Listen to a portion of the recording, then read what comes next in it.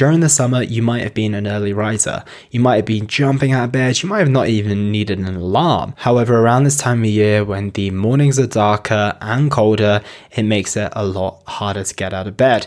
And all you need to do is go to a gym at 5:36 a.m. to see the lack of people there comparatively to when it was the summertime. So I want to go through 5 tips and ways that you can get yourself out of bed in the morning a lot easier. So number 1 is get to sleep on time. I always say that you can't be a member of the 10 to 11 p.m. club if you want to be part of the 5 a.m. club.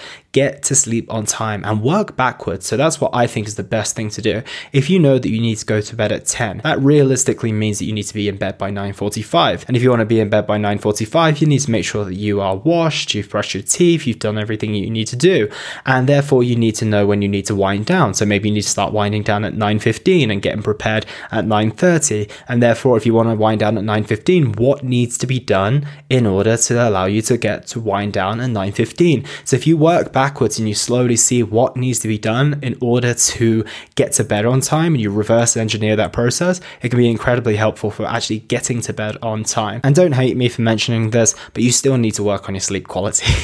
I probably say that in every single episode. Number 2, don't plan to do anything too challenging or unexciting in the morning. You might have done this during the summer, but if you are already struggling to get out of bed in the morning, then doing anything that's really challenging is probably going to put you off getting out of bed. Doing something that's unexciting is definitely not going to have you jumping out of bed. However, if you're going in knowing that something you're going to be doing is relatively doable and it's actually quite appealing as well, you're going to have more incentive to get out of bed in the morning. You're going to have less reluctance when your alarm goes off. Number 3, speaking of your alarm going off, as soon as you hear the ring of that first alarm, throw yourself out of bed. My dad used to make fun of me when I was younger about this because he would always say that as soon as I was about to get up, I would literally just throw my covers off me and I would march straight to the bathroom. Like literally, it was just something I did maybe subconsciously, but it was my way to not like roll around and snooze and do all that nice stuff and keep in the warm covers.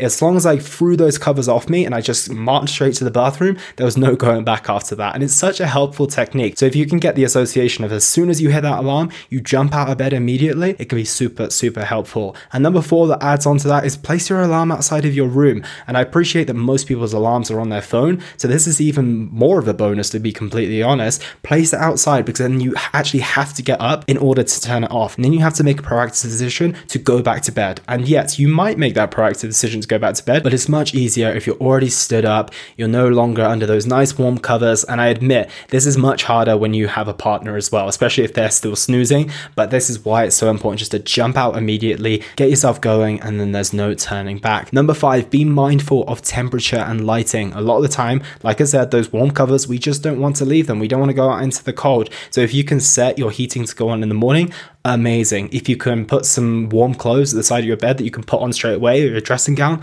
amazing. And lighting's another key one for me as well. It's really dark around this time of year, especially if you're waking up pre-sunrise. And you guys know that I'll recommend you to sleep in total darkness, which doesn't lend well for getting up in the morning. So as soon as you've left your bedroom, if you've got a partner that you're leaving behind in there, try and get some lights on. Try and just make sure that you're brightening up the room. I've heard great things about these Lumia alarms. I've not personally used one, but the idea is that it just brightens up the room as you're set to get up. And I really like the idea of that. I think light exposure in the morning is so important to actually getting us alert and getting us into the mode of waking up. Just like the darkness helps us go to sleep, the light is going to help us be alert and lively. So a couple of quick extras: do as much as you can the night before.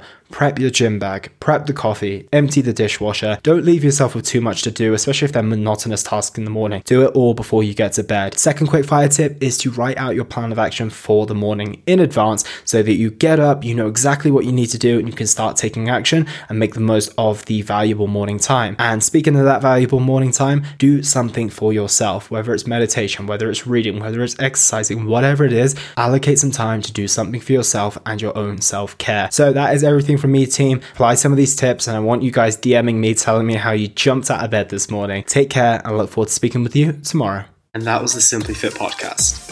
I hope you gained a huge amount of value from today's episode. I feel inspired to improve your health and well-being.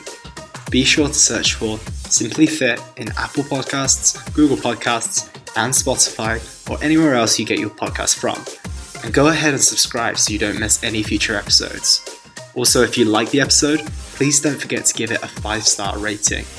I'd love to hear your feedback or any questions you have. So reach out to me on social media. You'll find me on Facebook and Instagram at Elliot Hasoon. Thank you so much for listening, and I look forward to talking with you all on the next one.